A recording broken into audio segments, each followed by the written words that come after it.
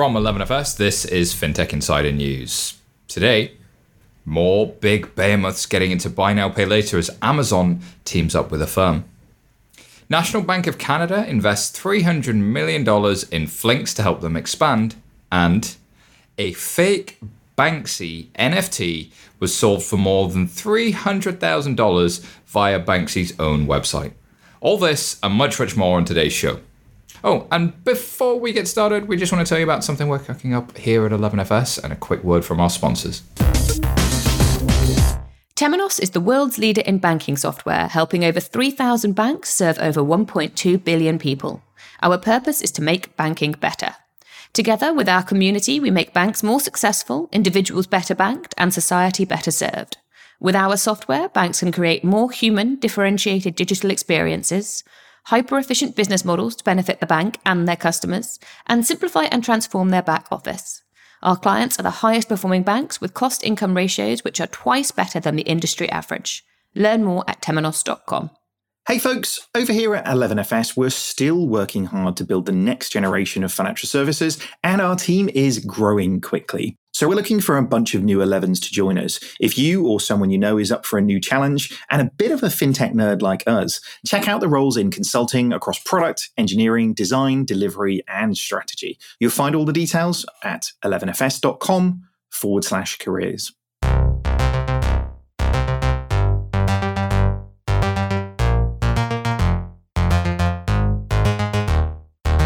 Welcome to episode 560 of FinTech Insider. My name is Simon Taylor and I'm joined by my 11FS colleague, the one and only Guerra Guana. Guerra, how are you? Doing okay. I am very happy because the winter is over where I'm living right now and the warm weather is just coming in. So I feel like you in London are getting into the cold weather and I'm getting into my warm weather in Nairobi. Very excited about that. Well, you know, you like to keep it different. You like to stand out a little, and I respect that. You know, change up the weather. I wore a hoodie for the first time for a couple of days. I know, depending on where you're listening to this, weather changes are gonna do their thing, and seasons keep on passing. But fintech never sleeps, and of course, thankfully, we are joined by some guests to help us talk through all of the changes in fintech. Making a welcome return is Sharon Kimathi, who's Inclusive Economies Editor at Thomson Reuters Foundation. Of course, former panelist on our After Dark Buy Now Pay Later debate late last Christmas. I expect you'll have some thoughts on today's headlines. Thank you for joining us. Tell us a little bit about your new role, Sharon. Hey, yeah, thanks guys for having me. Yeah, I'm really excited to be back. So my new role is at the Thomson Reuters Foundation, and that's the Newswire Reuters' charitable arm. And with this new job, I'm basically commissioning stories about inequality, racial injustice, gender equity, business and human rights, and sustainable investment. So quite different to my old FinTech Futures family, who I miss. Shout out to Alex and Tanya as well. Whoop, whoop. But yeah, it's quite different. But yeah, it's really cool. Some really heavy stuff, like today's report on the hundreds of African workers who have sadly been detained and deported in Abu Dhabi. So do check that out as well. I'll be pinning it on my Twitter too later. And you can find out my handle after this. Fantastic. Well, Sharon, thanks for doing such good work and kind of bringing those stories to the world. And making a FinTech Insider debut, we have Frederick Lavoie. I hope I said your name vaguely right, Frederick. Good enough, Simon. Thank you. That's, you know, I butchered it, but hopefully I did it half well. It was still elegant. Yeah. Thank you. I'll take elegant. You are co-founder and COO over at Flinks. Thank you for joining us. Big week for you guys. We're going to talk a little bit more about that later on. But just remind everybody what Flinks do. Yes, so Flinks, for those that know the industry well, we are a financial data aggregator. So we play in the space of open banking. And I think we're going to get more into that later. But as a short blurb, that's who we are. Open banking provider, open data, bring the goodness. All right, let's crack on with the news. First story is from Finextra, and this is about Amazon partnering with Affirm to offer customers a buy now, pay later option. And of course, this is available to their US customers as an option at checkout. The installment payment option is already being tested with some customers and will be rolled out more broadly over the next few months. Customers will have the option of splitting the total cost of purchases of more than $50 into monthly payments. Affirm says that approved customers are shown the total cost of their purchase up front and will never pay more than what they agree to at checkout. They will also not be charged any late or hidden fees. The news sent Affirm's stock price soaring. By the early morning in the United States on Monday, the firm was trading over $97 a share. That's up from $67 on Friday's close. That's quite a movement. Sharon, I'm going to come to you first on this. I know you are on Team Hate for Buy Now, Pay Later in our debate. And the space just seems to be blowing up more and more and more. So what are your thoughts when you saw this? Oh, yeah. I mean, I wasn't surprised because it's such a lucrative market. I mean, the global buy now, pay later market size is expected to reach like 20.4 billion by 2028, according to a new report by Grandview Research. So, yeah, I wasn't surprised as to all these heavyweights coming in and striking the iron whilst it's hot. But you know that I generally think that it comes with its risks. So, of course, there are some upsides. As we discussed, people can buy things a bit more easier and there are a few more options. But with those options comes some risk. So Citizens Advice Bureau in April found that overall 27% of UK adults have used these firms in the last 12 months. And it was rising to 37% of disabled people and 45% of people with a mental health problem. So, yeah, I mean, the risks are already there just by those stats alone. I love that you bring data to the conversation because, it really does highlight it, though. Is this something that is disproportionately available to vulnerable customers, and therefore is it disproportionate in terms of its benefit and its risk? And that's, I think, a fair question. Guerra, what are your thoughts? Yeah, I'm on team hate-ish of Buy Now, Pay Later.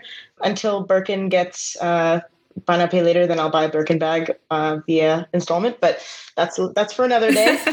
No, but I mean, I think this for Amazon. It feels like this is going to encourage perpetual debt spirals because Amazon is something people use all the time, and it's designed to be used frequently. So if you're encouraging people to pay by installment for all their groceries or all the whatever payments they're going to be making, spending more than they can afford each time, that just seems unsustainable to me. I don't know, like we said, regulation is still lagging, but I don't know if there's any upside really, except for one, okay, get Buy Now, Pay Later for my Amazon headphones that I'm going to get.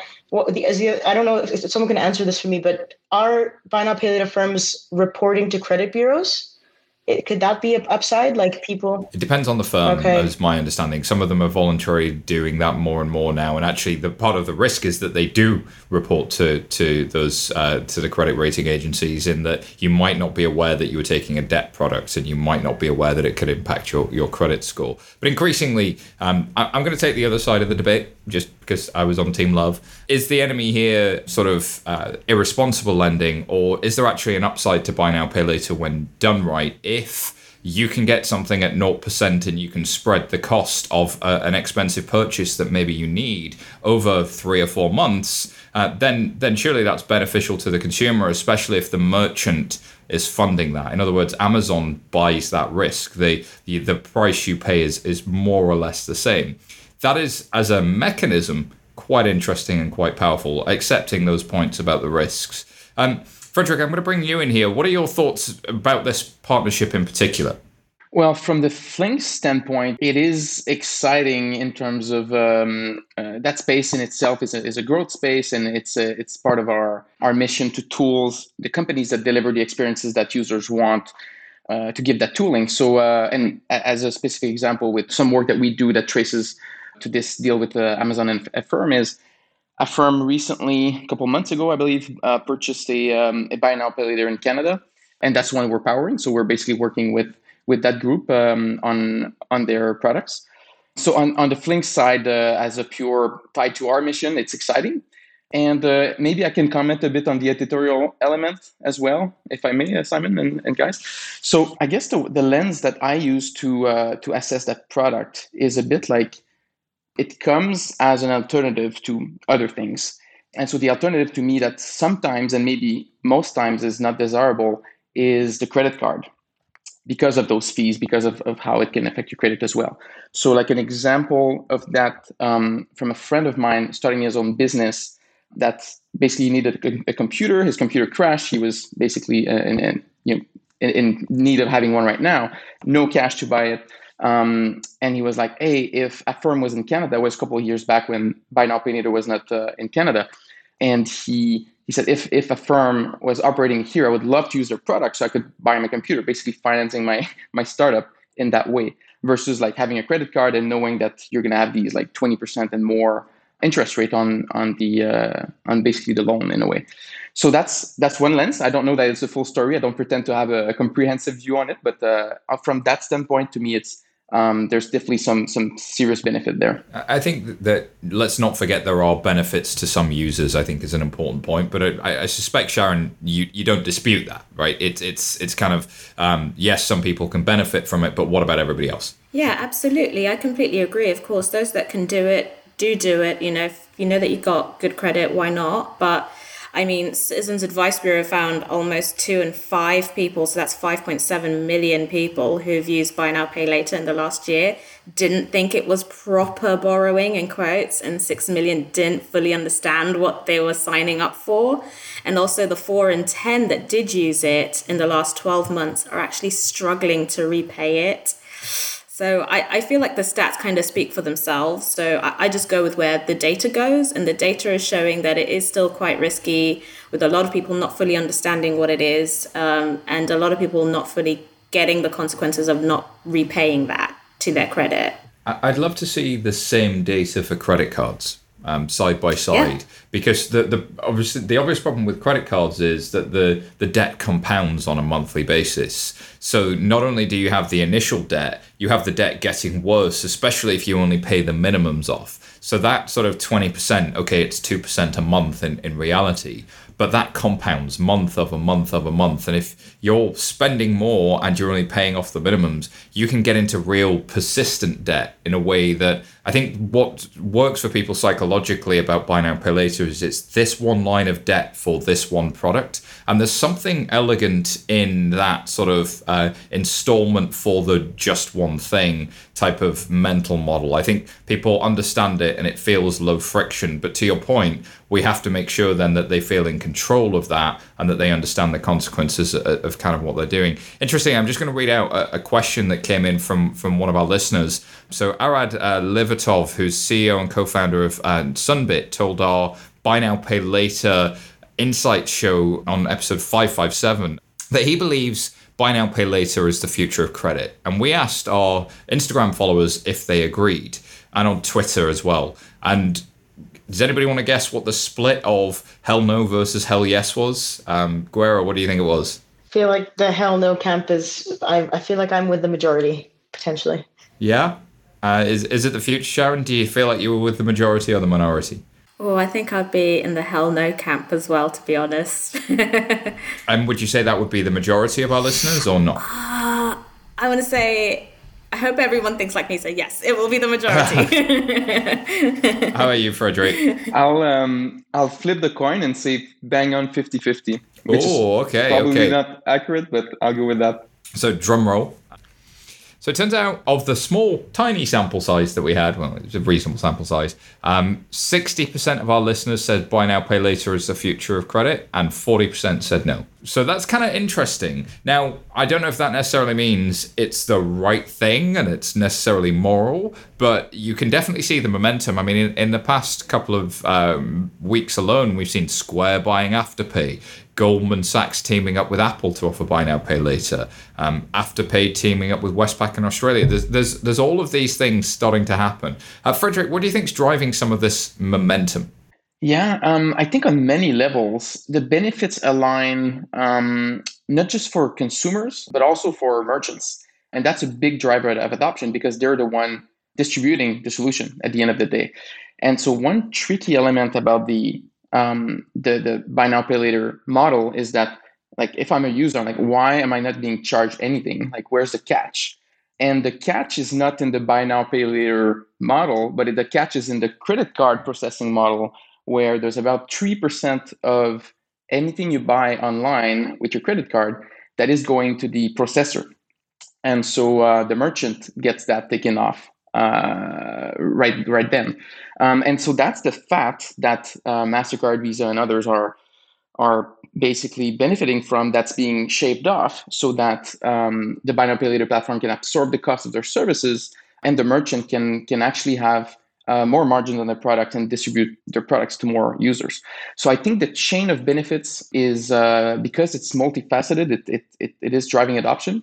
And obviously, it follows a broader trend of fintech services being adopted across the board. Yeah, for merchants, it's a hard thing to say no to, I imagine. I mean, they often see 20 to 30% increased sales just by adding this thing at checkout. And for consumers, it looks like a great deal, which is 0% over 4 months, so long as I keep my payments up. But the devil is always in the detail with those things, so long as you keep your payments up, of course. All right, I'm going to move us to the next story. And we're going to stick with you, Frederic, because this is in your wheelhouse a little bit. Story comes from Newswire. National Bank of Canada has invested more than $103 million in Flinks, including a $30 million in growth capital. So, of course, this investment will allow Flinks apparently to continue its fast-paced growth and meet the demand of fintechs, asset managers, and credit unions with tools that enable innovation and financial data across North America. Flinks plans to double its headcount in order to deliver the growing need for better, more actionable data.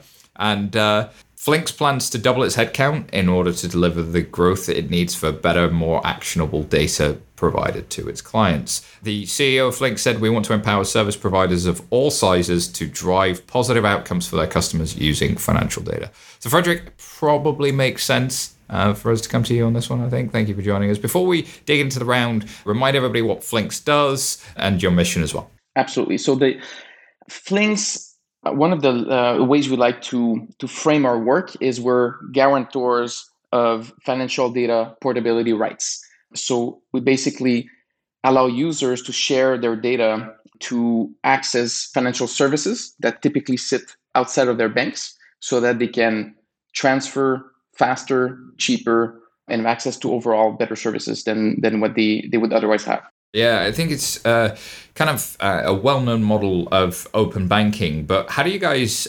differentiate? Can you tell us a little bit about how you do what you do? Absolutely. Yeah, there are maybe two handfuls of leading players around the globe, I guess. So there are some overlaps, there are some differentiations, of course, but one of the ways to understand our space, the way that we like to put it in is there's three pillars to what we do. One is connect, one is enrich, and one is utilize. It's basically the terms we use to frame all of our efforts internally and the way we push it out externally. And so the connect piece is where it's capturing the consent of the user to make that connection to the bank and enable the pretty traditional data flow. That's where a lot of incumbents in the space, Finicity, Plaid, and others in North America, for example, which is our market, have been winning large market shares in the past. And Flinks does that as well. This is, at this point in the adoption and then the maturity of the technology and solutions, it's pretty table stakes. Now, it starts to get interesting when we enter the enrich portion, which touches on transforming a lot of vast amount of messy data, difficult to interpret as a fintech, into something highly consumable. So better decisions can be made quicker, so that at the end of the day, the user gets a better service and so on. And so examples of that is you want to get a loan. Well, you have to put in your pay stubs and you have to upload your bank statements and so on. Well, Flinks with the connection, we not only allow an easy consent and transfer of data, but we also allow the verification of income, for instance, to be automated. And so the service can be unlocked more quickly, and it's less of a burden for fintechs and so on. So the enrich piece is a big chunk of making the data consumable for fintechs.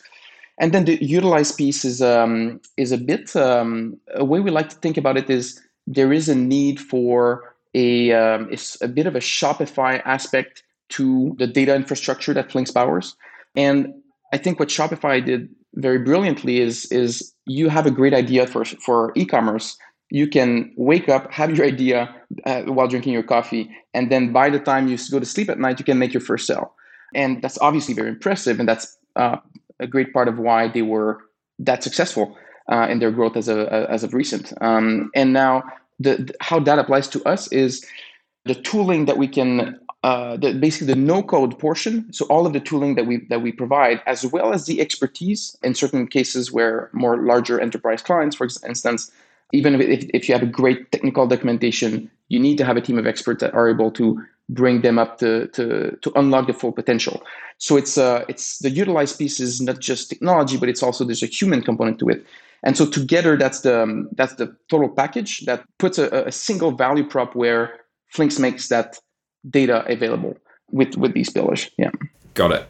And it kind of reminds me, too, for a European context, a little bit of where Tinker's headed, in that they've got sort of a lot of the here's one we made earlier versions that becomes configurable. And we're seeing that as the market matures, we're getting further and further from here's the data in a raw format to here's the data enriched to here's some ways you could use the data very, very quickly.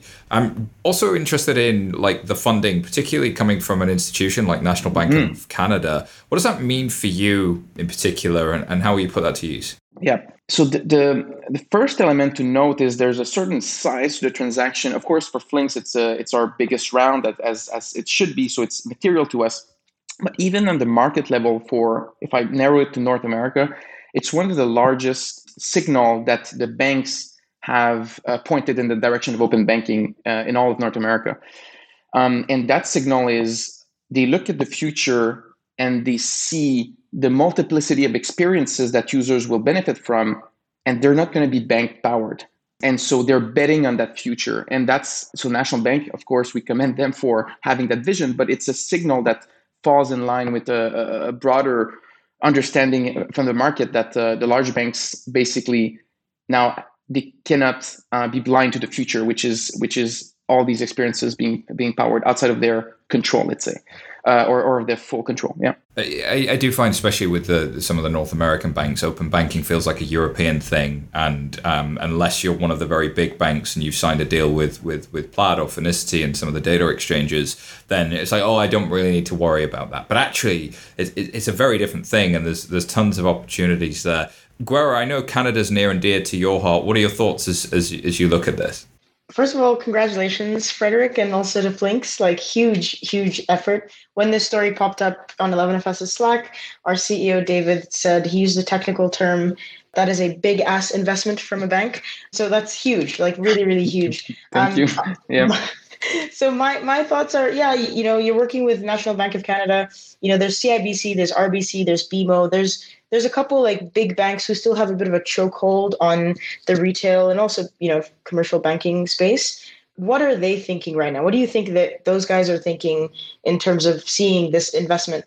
And what do you think they're going to do next? What's the future looking like in the next 2-3 years? Yeah. So there's an interesting timing in Canada where the banks basically now are forced in a way to see the future, or are starting to see the future, where they have to play an integral part in the open banking landscape, which is coming much faster than a couple of years ago even we anticipated. And so part of that is the success of fintechs, which translated to our success as well. But part of it also is a stronger political will, which got inspired a lot by the UK and the European leadership on that front, I would say. But so there's sort of the market pushing hard in that direction, as well as now the political class in Canada is recognizing the value, the added value of the competition that proper open banking brings. And so that's it's basically all these signals are pointing very strongly in one direction. No, that's exciting, Frederick. And it feels to me like Canada's on the brink of its own fintech movement. Like there's just so many interesting things happening, so many neobanks starting to come to market, open banking starting to become more of a thing. What are your reflections on this, Sharon? Oh, I think it's I guess it's great news for you guys at Flinks. So well done. And in terms of open banking, I guess the only downside is that I guess it's not being rolled out across all of North America still. There's still a bit of struggling there, and also the lack thereof of any sort of standardization and harmonization of any sort of like rules and like regulations in place so that everyone has some sort of, way of playing the same field. But yeah, otherwise I think it's good news. I guess also it brings up the buzzword of financial inclusion, because hopefully maybe that can open up some discussions about, people understanding their credit a bit more, people getting more in touch with what's happening to their bank account besides the current account, being able to access products easier and more openly. So yeah, I'm all for it. And we've seen, I think there was an executive order quite recently where the beginnings of establishing some standards are coming, I think, from the CFPB, where, there's political will in your friends to the south as well, Frederick. So this may start to come. But as you said, the reality of open banking has existed. It's very much been sort of data aggregation. I like that model of sort of enrich and utilize. That's very elegant. As you look forward then to the next sort of 18 months, what's coming around the corner for you guys? So as we mentioned, we're doubling the headcount. So we're going to go from roughly 150 to times 2 of that, roughly 300, and more, of course, after that. But there's a couple of big bites ahead of us, and the big emphasis on our side is taking the space that is ahead of us and that is available in the US, which is did not come as an obvious expansion or next move business wise. It came as a surprise about a year ago when it was the signals of customers using us in Canada and Plaid or others in the US and being not satisfied with the service, sort of forced us into entry. And so that alone gave us the initial push to get a product to market. And now we're in a space where we're still, even though our the value prop that we can bring is proving to be getting traction and delivering value, then the challenge that we have is we now are facing a sort of IBM versus newcomer type of thing, because Plaid has established themselves as a great trustable brand, and they do offer great services as well. So it's not an easy target, but we're basically in a place where we can see the grounds ahead of us and the space that's available for us to capture. And so it's a bit of an execution play for us in the next little while. Yeah, no, it's interesting. Canadian fintechs heading down into North America more broadly and into the United States, and United States companies starting to move up into Canada and see that as the next logical expansion. Exciting times. Alrighty, we are just going to take a quick pause here whilst we hear from our sponsors, and we'll be back shortly. There is a better way to hire internationally, and it starts with Deal. Everything from contract creation, record keeping, payments, and full-time employment is all in one place for teams all over the world. Companies anywhere can hire compliantly everywhere thanks to Deal. It's payroll and compliance built for today's worldwide workforce. To learn more, visit letsdeal.com/11FS. That's letsdeal, DEEL.com/11FS and redeem an exclusive offer of 3 months free when you hire a contractor and 20% for your first year when you hire an employee. The banking industry has lots of baggage, so we've been thinking, what if you could build a bank from scratch? Join us and some very special guests as we hit a reset button. Our latest After Dark virtual live podcast recording takes place on Wednesday, the 15th of September. Head to bit.ly/FI After Dark. That's bit.ly/FI After Dark. To sign up now, you definitely won't want to miss this one. Thank you so much to our sponsors. All right, next story again comes from our friends at Finextra. This is about Alpaca raising $50 million and moving into crypto trading. So Alpaca is a stock brokerage platform that offers APIs for fintech apps to connect and trade US stocks. They've raised more than $50 million and laid out a plan to launch cryptocurrency trading. Alpaca has also teamed up with Plaid to allow broker API partners to simplify the account funding experience for a lot of their customers. Launched in 2018, Alpaca has seen a 1,500% year-to-year growth in brokerage accounts and has been expanding in partnerships across Europe, Southeast Asia, Africa, North America, LATAM. The CEO of Alpaca says, by the end of the year, we're going to see close to 100 global fintech apps built with our APIs go live with their stock trading platforms. We're unlocking the ability to invest in US companies in places around the world that have never had this opportunity through fintech partners that share our vision, democratizing investing. So, guys, I'm sure you've seen every fintech app around the world at the moment is adding stock trading to it, and there are dedicated apps. Revolut's added it, Robinhood added it, Square added it, and a lot of those folks use a company like Drive Wealth, who does this broker as a service API. Alpaca's a competitor to that, but it's an interesting market that we're starting to see evolve. Frederick, what were your thoughts when you saw this? The first thing that comes to mind is going back to when I personally first heard a fintech, and it's like, oh, it's a democratization of finance. And now this is like another strong signal in the direction of trading. And so it doesn't come as a surprise, but it's sort of where it leads is the interesting element. To me, where it leads is that fragmentation of experiences, an API to power trading. So we're going to go from, hey, there's 5, 20, 50 banks that offer trading platforms in any jurisdiction to there's 500 different entities that can offer it with a great experience and so on. And so that's sort of like that march where finance becomes more accessible.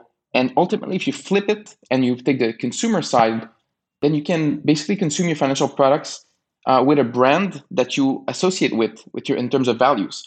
So there's a fragmentation and there's a sort of like greater choice, not just on the technical level, but on the personal level of, hey, does that brand align with my values? And I think that's a one of the great benefits of that fintech movement and this deal in particular.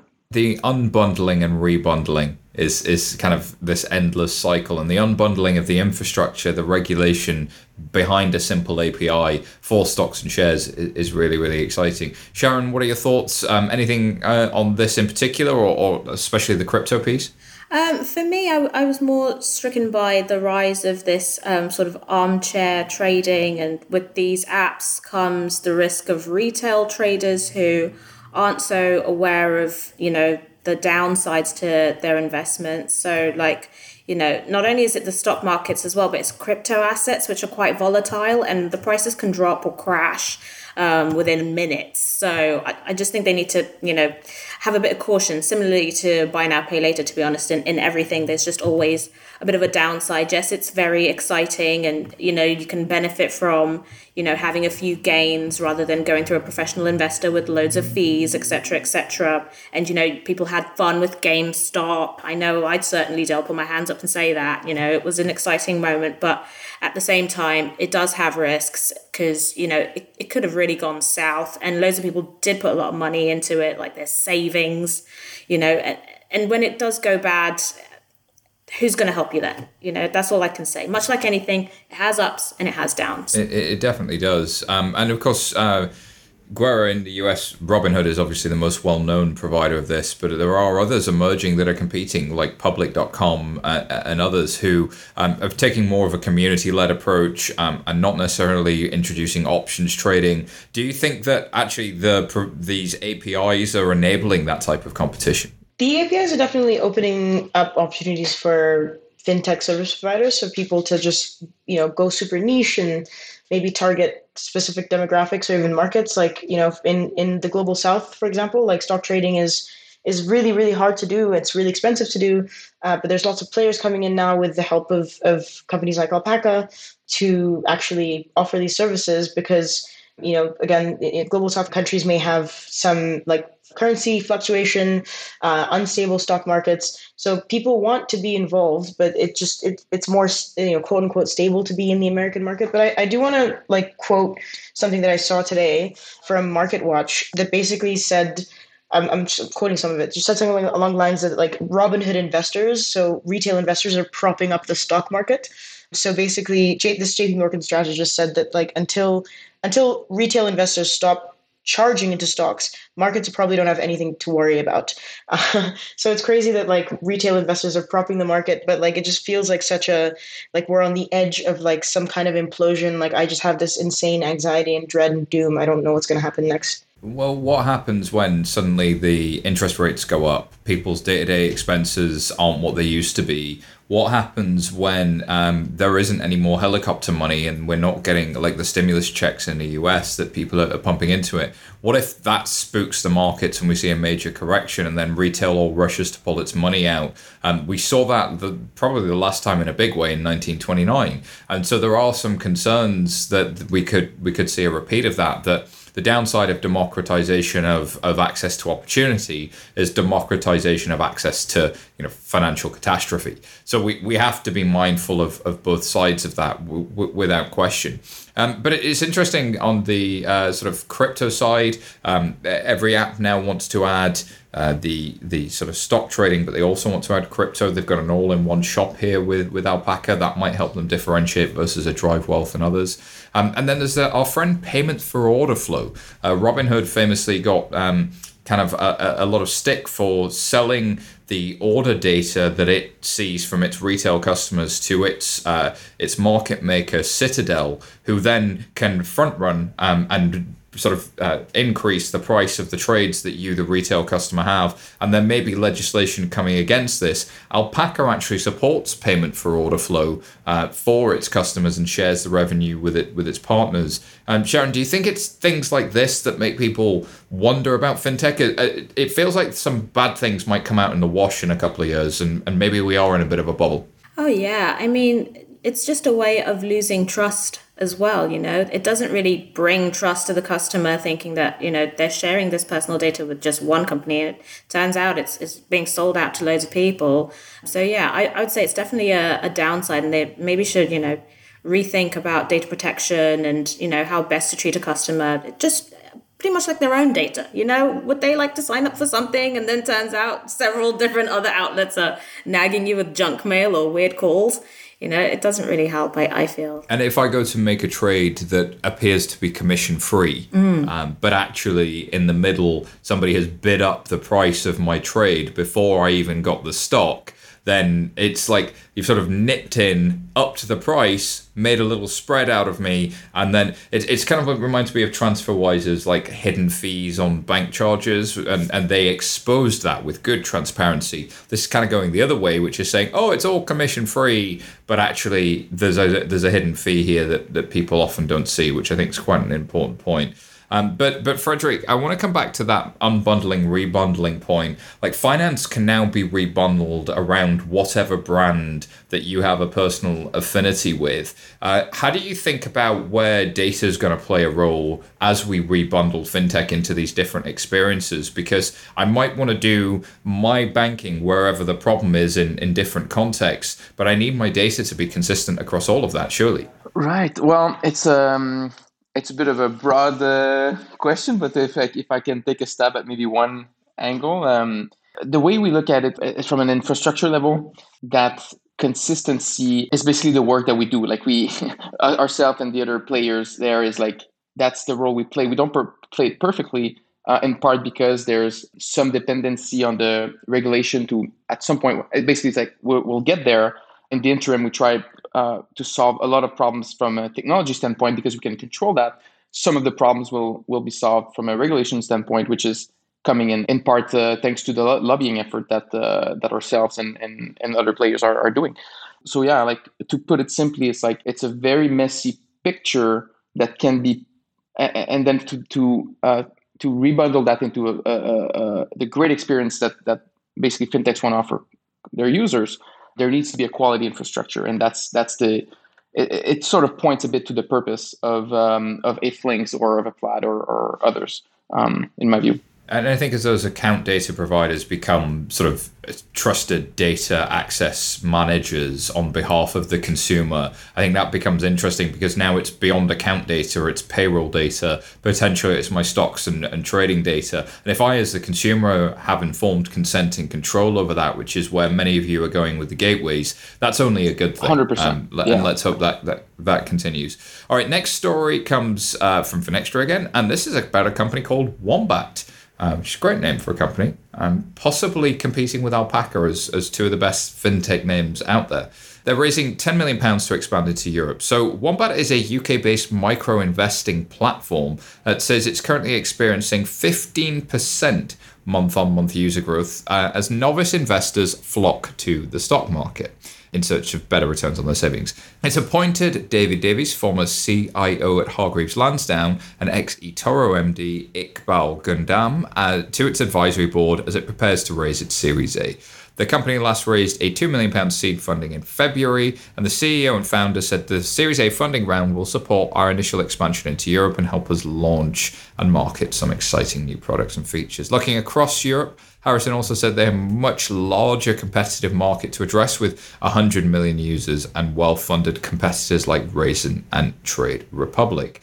So this is an interesting one, Sharon. As they're competing with Raisin and Trade Republic, that sort of savings side of savings and investments has probably been underemphasized. But we know there are many apps like Plum and Moneybox and in the US, I think Copilot and many others that try and encourage users to save more. What do you think about Wombat? What do you think about this news, especially as it's sort of blurring the lines between savings and investments? I would say, I guess they've really snapped up to an opportunity that loads of people, as you said, are missing, right? And especially because savings interest rates here are so low, and they're so low in quite a lot of places. So, I guess everyone's trying to figure out what to do with their savings and investments. But then, yes, again, as you noted, it does blur that line. And with line blurring always comes a risk, is how I see it. So people might be thinking that they're doing one thing, so they're just putting their money in something they might assume is safe because it has the title of an ISA on it, when it might be something a little bit more risky or a bit more retail investory than they actually thought. So maybe I would probably say they maybe need to utilize things within their apps, like providing users with knowledge, providing guidance and some sort of advice. So just that way they can make sure that their users aren't getting muddy up, because as we saw the stats earlier on with buy now, pay later, not a lot of people even knew that they were loans. So I guess it's just about knowledge, making sure that the actual customer knows what it is that they're doing. Provided that they do, then it looks like a safe bet. Savings should definitely be something people should consider now because they're so low. And I would love some good savings out there with some solid interest rates myself. It's interesting as I think about the US listener. Obviously, if there's Robinhood as one side of the spectrum, there's Acorns on the other end of the spectrum that have always done that sort of roundups and savings. But imagine if Acorns had that sort of Robinhood functionality as well. That's sort of where Wombat appears to be driving as sort of a vague metaphor. And as you say, Sharon, like just trying to get any kind of a return right now is really hard. That's why we've also seen apps like eco.com and Linus and Donut and many others start to offer DeFi savings, so 4-5% savings rate because they're investing in the crypto markets. The old saying is that sort of the savings market has become the bond market has become the equities market, and the equities market is now crypto. Guerra, what are your thoughts on this? I know you have some thoughts on all things crypto and DeFi. Yeah, crypto DeFi savings. Definitely a millennial who has been born into a world where savings rates are terrible. It sucks for us. But this is, I think hopefully the work that these guys are doing at Wombat is going to maybe hopefully make a shift in terms of habits and encourage people to save more. But yeah, with regards to I'm just going to for a second talk about the DeFi enablement of like high yield savings. Amazing. Like 4 or 5% is unheard of in Europe and North America right now. Whereas potentially in Africa, so where I am right now in Kenya, savings rates are what, like 6 to 12%, depending on where you go. So it'd be really cool if Wombat could get some kind of DeFi stablecoin like CBDC that's backed by the Kenyan government that will return those kinds of yields. That'd be amazing. I don't know if that's possible. But I wonder how Wombat would, that rate of 0.1, I wonder how it would fare as they expand across Europe, though, into different markets and different regulation. Yeah, so that's the annual platform charge at just 0.1%, making it the cheapest platform for UK ISA investors buying individual stocks. So that's not a 0.1 savings rate, that's a 0.1 take rate on their side. So you would typically see with the stocks and shares ISA or in US parlance savings and investments that are money market funds and the like. then you would be looking at sort of 4-5% return from that sort of thing. So it would actually be equivalent to sort of DeFi, is what you see. So our savings accounts, there's like a bank savings account where you would get your 0.1% and be charged 0.1%. And then there's the stocks and shares ISA where you would be charged 0.1%, but you would also potentially make 3, 4, 5%, depending on whether you had a NASDAQ index or an S&P or whatever else. As you look at this, Frederick, what do you think about this proposition? What do you think about the need for this? And especially trying to go pan-European as well. Yeah, I guess I'll have to take off my Flinks hat because I don't know that I have much perspective to bring from like operating in Flinks. But on a personal level, I guess like that as a consumer, like the challenge that I see that we're discussing now is like, how do you preserve the value of your money? And yeah, if you can have access to either higher interest savings account like the yield from crypto, or if you can channel your money through deflationary assets, that seems like a winning strategy. But yeah, so but I don't know that I have much more than that to add on this. Yeah, no, as I look at this, it's interesting that they're trying to go pan-European, or at least that's their ambition, especially post-Brexit. But it's compelling that in a lot of European markets, you actually have negative interest rates. So it costs you money to save money, which is craziness. But that's a reality a lot of people are living with. And so to have something that can help you with that makes sense. There's an elegance to this proposition as well, where it's sort of help me save every day with roundups, but also help that money work harder for me in the future. Yes. And the problem is the negative yield or close to zero or zero or negative. But the problem is also the inflation. Yeah. So if you correct to inflation, then you have, depending on how you measure it, anywhere between 3 to 10 to 12% of decrease in value.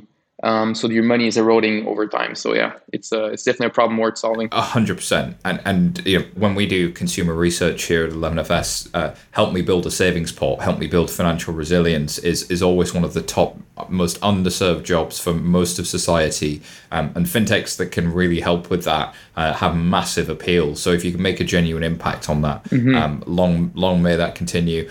Final thoughts on this one, Sharon, before we close out? As I said earlier, it's mainly just about, trying to tap into that savings market. And I know personally, I would love some good yields. Yeah. So please, can there be a UK, more of this in the UK? And also just as, Guerra said, in the global south, I feel like it would definitely do very well there. And as a fellow Kenyan, I am all for it. I dig it. Alrighty, we are going to move on now to the part of the show where we round up some of the stories we didn't really have time to cover, but deserve a shout out. So, Guerra, do you want to kick us off? Sure thing. So this is coming from Finextra. Nubank seeks a $55 billion valuation in IPO.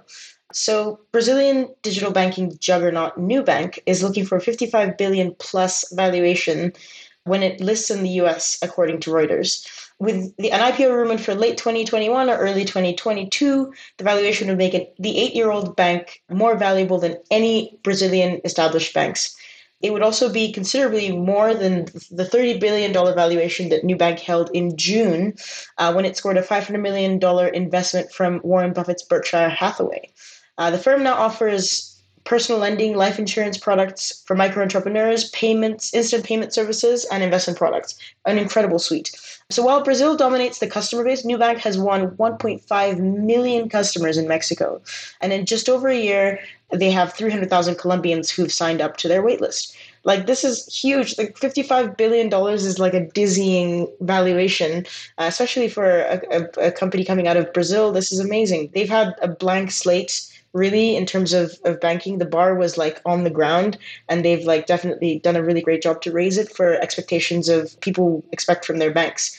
So congratulations to them. We'll see what happens with this IPO. Incredible execution. Congratulations to the Nubank guys. The next story comes from The Verge, and Invest at PayPal could compete with Robinhood and Square's retail stock offerings. So the next platform, of course, we've covered it probably a little bit here, to rush on stocks like GameStop and AMC could be PayPal, as the company hired a brokerage industry veteran to lead the effort. PayPal's CEO told CNBC the company plans for additional financial services in the future, including investment capabilities. However, sources say it's unlikely the feature will be available this year. Rich Hagen served as Ally Invest president after that company acquired a startup he co-founded called Trade King, and now his LinkedIn page lists him as CEO of Invest at PayPal. Interesting. The meme stock trading action of the last year may have convinced PayPal it can't let Robinhood or Square take over the world. Interesting for me, like PayPal is moving into that super app category. I think Robinhood's slowly starting to try and get there, that financial services super app. Revolut's heading in that super app category, where we're rebundling all of the fintech providers. But PayPal's strategy, again, has been to sometimes build, but sometimes partner. I wouldn't be surprised if it's not Alpaca, then maybe it's a DriveWealth or somebody like it that's the provider underneath this. They partnered with Paxos to offer a lot of what they're doing with crypto and Anchorage and Visa and many, many others. So that sort of emergence of the B2B fintech provider space is enabling the rebundling of financial services inside of the super app. So why would I do all of my banking just inside of my bank when actually I've got this whole picture starting to emerge in these super apps? If you work in a bank and you're not paying attention to this trend, pay more. And if you work in a bank and you're screaming it down the hallways and nobody's paying attention when you do scream it down the hallways, invite us in and we'll scream with you, because big banks, this is definitely something to pay attention to. Guerra. Railsbank and Status Money create a credit card with crypto investment rewards. So this is coming from Crowdfund Insider. So embedded finance platform Railsbank and Status Money, the New York-based personal finance company, are partnering to launch a cashback credit card that automatically invests rewards into cryptocurrency. So the Status Money branded credit card was brought to the market with Railsbank's credit card as a service, which lets partners like Status Money provide a fully featured credit card without needing to become a bank themselves. So this card enables card members to earn 2% unlimited cashback rewards on every purchase and automatically invest the rewards into crypto by default. So credit cards are one of the most commonly used. So sorry, this is coming from Railsbank's North American CEO, Dov Mormar. He says that credit cards are one of the most commonly used spending mechanisms, but over 80% of cards that are issued are just issued by the top 10 banks. So these guys are really wading into the credit card space in North America, which is very alive and well, leveraging DeFi to provide customers with really good rewards. So I see more people kind of wading into the space a little bit more, leveraging DeFi to provide like good customer outcomes. This is great. Simon? Yeah, absolutely. And Bitcoin as rewards, as Frederick said, might not be the worst thing in the world if you're already getting it as cash back, especially if cash as a reward is deflating at, what's the real inflation rate, 10% a year.